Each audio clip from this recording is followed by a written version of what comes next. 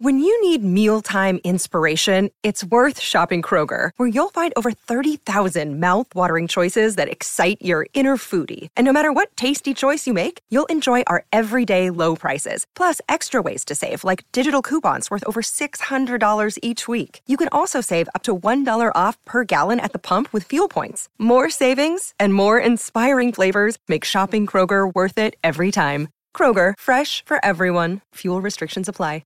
The Manage Smarter Show is brought to you by SalesCred, the app that helps salespeople discover why they miss quota and what to do about it. Find out more at salescred.com. Welcome to the Manage Smarter podcast with hosts C. Lee Smith and Audrey Strong. We're glad you're here for discussions on new ways to manage smarter, hire, develop, and retain talent, improve results, and propel team performance to new heights. This is the Manage Smarter podcast. We know, Lee, in the history of the show, I don't think we've ever had another Lee on the show, so we could start with that. I don't think so. This is going to be very unusual, a little bizarre, so a little cumbersome, but we'll plow our way through. We'll call him Lee number 1, and you can be Lee number 2. The guest should always be put first. How about that? That could be our system. I don't like being referred to as number 2, but that's fine. Welcome to Manage Smarter, everyone. I'm Audrey Strong. I'm the Vice President of Communications here at Sales Fuel. And I'm C. Lee Smith. I'm the President and CEO of Sales Fuel. And our expert today, mind-blowing. I mean, this guy, 6 books out, all kinds of stuff, and an expert in, there's tons of salespeople, but how do you differentiate how you do things and in the way that you do them and process? It's Lee Sauce, everyone. Lee, thanks for coming to the show. Oh, thanks so much for having me. And it sounds like the theme of today is different because you said you've never had 2 Lees before. That's right. That's right. So we're different. Right off the bat, we've differentiated ourselves. That's right. Well, so, yeah. Go ahead, Lee. Yeah, go ahead, Audrey. I was going to say, well, for those who are not familiar with Mr. Saltz, he is the CEO of Sales Architects and an expert in sales differentiation, like I said, not to mention a best-selling author, a keynote speaker, and a business consultant. He's just a little busy. When salespeople are not winning deals at the desired levels or price points, executives and business owners give Lee the call. He is a best-selling, award-winning author. I said 6 books, including Sales Differentiation and Hire Right, Higher Profits. And his 6th book, Sell Different, is out now from HarperCollins, major publisher, which, yes, he's holding it up, which presents all new sales differentiation strategies to outsmart, outmaneuver, and outsell the competition, which is what we all want. So, okay, what is different about Sell Different? Really? Yeah, really.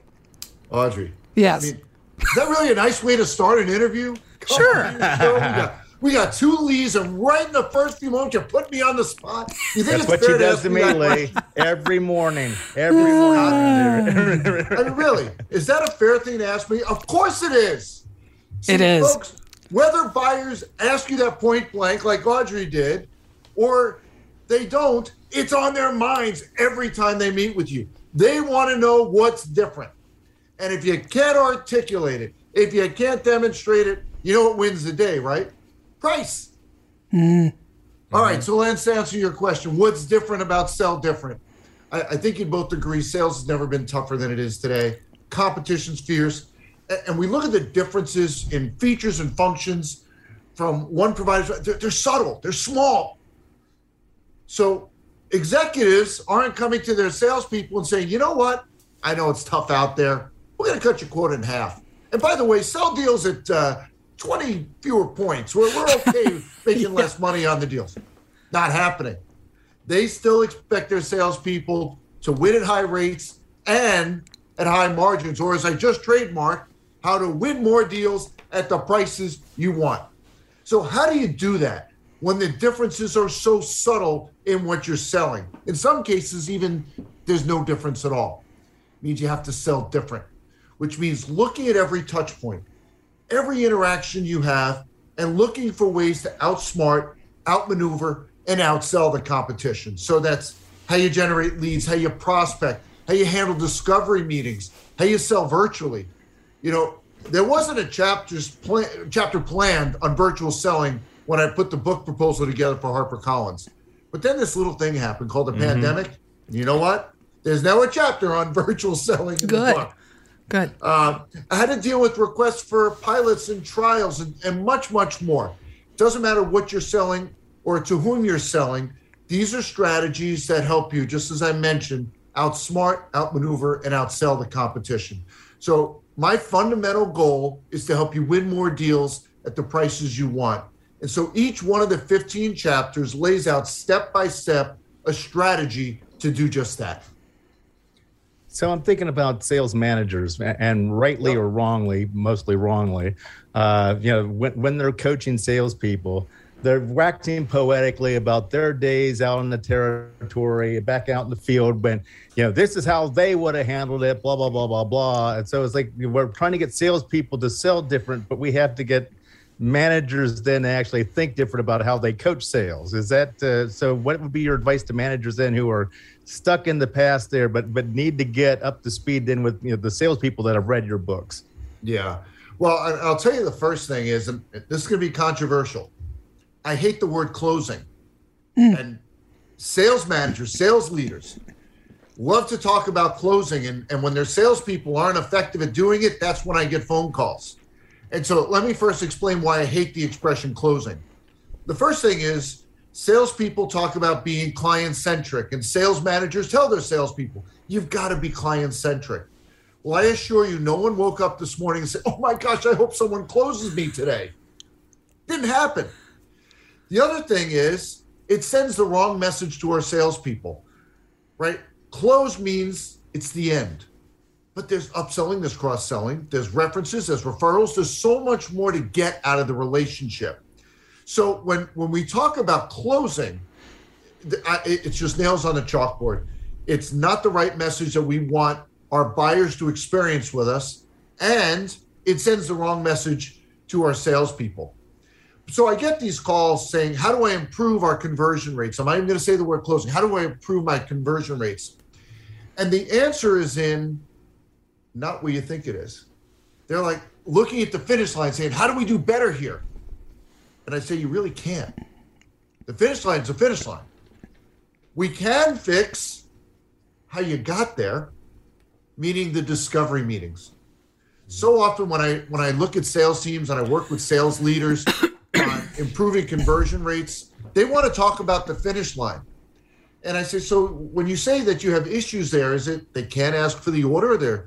Is their mouth taped shut? What's the issue? No. Deals evaporate, or we get squeezed on price, ghosting, which is the fun new expression where they just stop talking to you, and all these other issues come up. All of those are symptoms of the real issue, which is in discovery, right? Because that's where we capture key information through thoughtful, insightful questions. That's where we position our meaningful differentiators. That's where we uncover anything that could be a roadblock or an obstacle later. So when there are issues at the finish line, I always tell sales leaders, go back to the starting line. Now tell me about discovery. And here's the question I love to ask them. Let's say they have 10 salespeople. If all 10 of your salespeople called you and said, I just had a great discovery meeting, what would you know for sure, for certain, took place in that meeting? You know what the most common answer is I get? What is it? Not a darn thing. Oh, because they've never prescribed it. So each one of the 10 salespeople handles discovery in whatever way they feel is appropriate. Now, how does that make sense? Because I'll say, so if you hire 10 people to manufacture your product, would you let each one of the 10 of them do it in whatever way they felt like? Of course not. Well, why not? It's inefficient. We keep making mistakes. All of these other, well, why do you do that in sales? If you're selling the same stuff to the same people, why wouldn't you prescribe the handling of that step, meaning discovery? And so that's the lengthy conversation I'm having with sales leaders and say, if you want to improve conversion rate, improve the finish line, you've got to improve the starting line. Interesting. It's that same lack of structure that we have, though, throughout sales, because I mentioned coaching before, because we let sales managers coach their salespeople whatever way that they want to. Absolutely. And it might differ from salesperson to salesperson, but it usually doesn't. It's like each sales manager falls into their own little cadence and their own little habits, and they all do it differently. But yet, they're the same salespeople selling the same product. So, we have that issue there too. Exactly. And there's a chapter dedicated to the book all around putting together an effective discovery program, I should say. Now, when we look at discovery and putting one of those programs together, the most common approach is, let's make a list of all the questions that we should ask and what information should we share. But if you think about it, you can come up with an infinite number of questions and only a select few that people are going to tolerate. And you could talk about your company for 16 hours, but no one's granting you a 16-hour meeting, nor would you want one. So what do we do? And the answer is to start again at the finish line, which is, imagine the meeting is over. You're walking back to your car, getting ready to pick up the phone and call your sales leader and tell them about this meeting. It was a great meeting if you accomplished what? So let's identify the set of outcomes that would meet the criteria of a great discovery meeting. And then let's say there's 25 items on that list. Then we ask ourselves, what am I going to ask? What am I going to say? What am I going to do to achieve each one of those desired outcomes? So what questions am I going to ask during the meeting? Only the ones that tie to the outcomes on the list. What information am I going to share? Only the ones tied to the outcomes on the list. So I provide the recipe and how to put that discovery program together and sell different. I like your reverse engineering the process, basically. So Absolutely. Do you do that for outbound prospecting, which most, well, not most, I don't want to use a broad brush, but a lot of salespeople push back and say cold calling and outbound prospecting is like they'd rather have a root canal. What do you reverse engineer that process too, or what are your current recommendations in the book for that? Yeah, so let's talk about that. I hear the same things. Cold calling and prospecting are dead, right? That's what you're talking about? Yeah. Are you familiar with the RAIN group? I'm not, but Lee, are you? You're not. Lee number 2, are you? No. Okay, you should look them up. Very well-respected consulting. I'm very training familiar with them, and we actually run in the same circles together. So You but do. no. So you do know Yeah. them. Oh, Okay. I know them, but yeah, I'm not a member of them. No. Okay. Well, they had a study they put out for public consumption where they asked executives if they had ever taken a meeting with a salesperson who had reached out to them through some sort of prospecting. Okay? What percentage do you think said, yes, I took a meeting with a salesperson who reached out to me through some sort of prospecting? CEO level? Sorry? Senior executives. I don't know, 90%. Lee? I would Lee, think number that two? number's pretty high. Yeah, I would go 78%. 82. 82. That's still a good Yeah. number.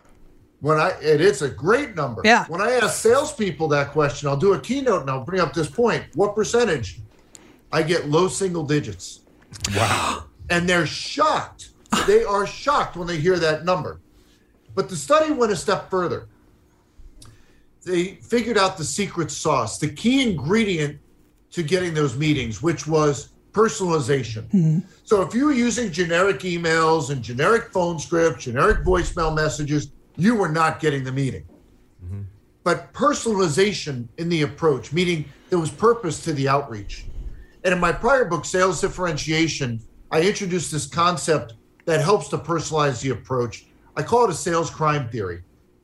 I don't know if you're familiar with the concept, but it's this. Imagine it's 2 a.m. There's a pounding on your front door. It's the police. They want to have a conversation with you about a crime that's recently been committed. Now, they don't randomly pick you and your home for this conversation. They follow a trail of evidence, put together a crime theory, which has led them to you for a conversation right now. So you can probably see where we're going. Sales crime theory works much the same way, which is there's a reason why we're reaching out right now. And it's founded in the answer to this question. Why should they want to have a conversation with you right now? Not why should we talk with them? That would be egocentric. Why should they want to have a conversation with you right now? So we have to first identify the types of sales crime theory evidence that if we came across it, would say, they should want to have a conversation with me right now. Would you like an example? Sure. Absolutely. Okay. By the way, Lee, one of the things I like about where we're going here is that we're putting the lens pointing the lens in the right direction. It's like we're looking at we're making them the center of the story rather than making ourselves the center of the story, which is the first mistake that a lot of salespeople make right off the bat. Absolutely. Mm-hmm. So let's say we sell audiovisual equipment for conference rooms. Niche. Well, what types of sales crime theory evidence, if we came across it, would say, they should want to have a conversation with me right now? We find out there's a relocation, an acquisition, an expansion, a new CIO is hired, a new CEO is hired. If any of those things are going on, they're probably having a conversation about the technology in their conference rooms. Since that's what we do, they should want to have a conversation with me right now. That's the concept. When we understand what those types of sales crime theory evidence are that would say they should want to talk with me right now, now we conduct all these web searches, for example, Google alerts that tell us when these events happen so that I know the right time to reach out to them and I can personalize the outreach. Those are clues. Clues. I love mysteries. So you're a power lifter, a weightlifter, correct? And you've got two sons that play baseball? I'm a competitive power lifter. My boys are college baseball players. Baseball, yep. I compete in the bench press. Yeah, so what do you bench? What do I bench? Okay, so competitive powerlifting, the most I've ever done is 336. Wow. It's an odd number because it's in kilograms, so it converts to pounds. In the gym, I've done 370. But I don't know if you've ever seen competitive powerlifting. It's not the same thing you see in the gym. You get a lift off. You have to wait for a start command, bring it down to your chest, wait for a press command, and then bring it back up. Your feet have to remain flat. Your head, your butt have to remain in contact with the pad. If any of these things happen, you get these red lights, which means your lift doesn't count. I say a lot of people that, back when I was playing football, it was like, the butt would come off the bench and everything like that. They'd press against the bench with their shoulders and that it's like, and it would be just a moment on the chest and then right back up again. Yes. So I was more of a leg guy. I was more of a leg press kind of guy. So it's not surprisingly, I'm a long distance cyclist now. So here are my legs. They're really small. Yeah. That's kind of what like my bird arms legs, look like. little bird. Oh God. So I was gonna say you like But the two of us together, you'd have Lee Ferrigno, another Lee. So there the you Hulk. go. You'd have the Hulk. But you use a lot of athletic analogies, in your writing and in your philosophies. And so what's maybe your favorite one that can be informative? So I would say the most relevant one for sales leaders is one I'm sure you've heard where salespeople are contrasted with athletes. We love comparing the two, right? Mm-hmm. But there is one fundamental difference that I think invalidates the entire contrast. If you think about what professional athletes do, they work hours, days, weeks, months, years perfecting their craft. So when they're in competition, they perform flawlessly. So if you think about baseball, you can't stand up there at the plate, the pitcher's throwing 100 miles an hour and say, okay, so where should my hands be, and my head, and my feet, and my hips? You can't do it. Mm-hmm. If you're going to be successful in that situation, it's all the work that you've done prior to prepare. So your body performs flawlessly. Muscle memory. What do salespeople do? Most of them. They play the game over and over again, hoping to get better. Mm-hmm. And to me, that almost completely invalidates the contrast of salespeople with professional athletes. So, and I'll ask salespeople, have you earned the right to refer to yourself as a professional salesperson? If you're not working outside the game, trying to improve so that you're better tomorrow than you were today, you're not. You haven't earned that. And that doesn't mean that the day ends at 5:01. Right. And I think the mistake that a lot of sales leaders make with this is they talk about having role-playing sessions. And role-playing, to me, does not present the seriousness of that event. I'm anti-role-playing. I'm a huge fan of skill practice. And I'm not saying salespeople are going to like that any more than they do role-playing. But just like mom made you eat your vegetables, You need to do this too. Love me on payday.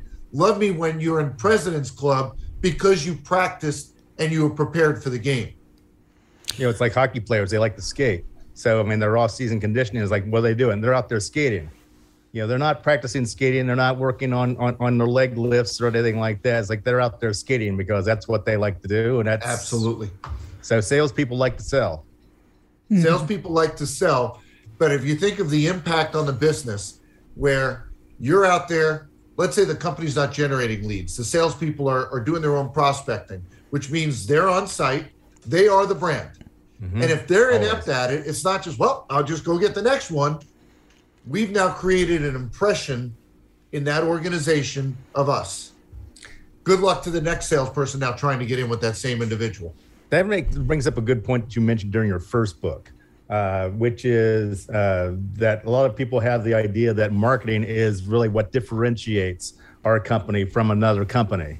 When in reality, then it's everybody that's customer facing. I don't care whether it's customer service, whether it's sales, whether it's marketing, anybody that communicates to the customer, has a role in that differentiation. Is that still your point of view?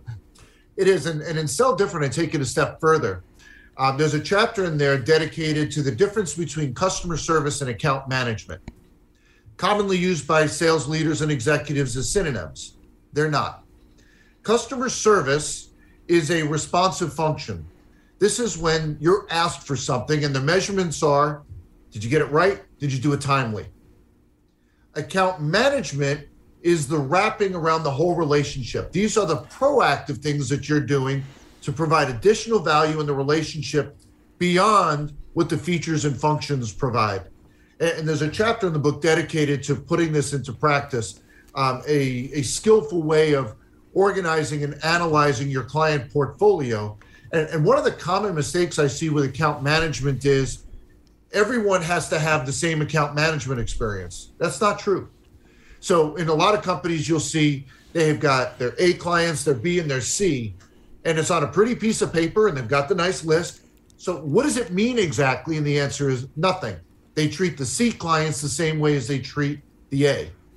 Well, there's a cost to providing account management. Everyone can't have the same experience. I'm not saying you don't treat all clients well. You absolutely should. And if you don't want the business, have them go elsewhere. But every client that you want to have, you treat well, but not necessarily the same. Well, congratulations on you treat them the way that they want to be treated. So people at the C level expect to be treated a little bit better than the people than the rank and file folks. There you go. Or just based on the company, and you look at the overall value that client represents to your business. Mm-hmm. And you use that as a consideration point when determining the level of account management that you want to and can afford to provide. Well, selldifferentbook.com is the website. Congratulations on the book, Lee. It's great tips. Selldifferentbook.com. Correct. Yeah, selldifferentbook.com. And you got it. Out now, and hold it up so they can see the cover again. It's a snazzy looking cover there. Very good, sir. Thank you.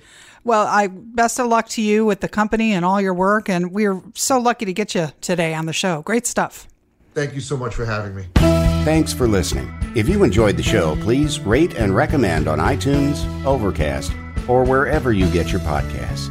You can also get more great information at salesfuel.com.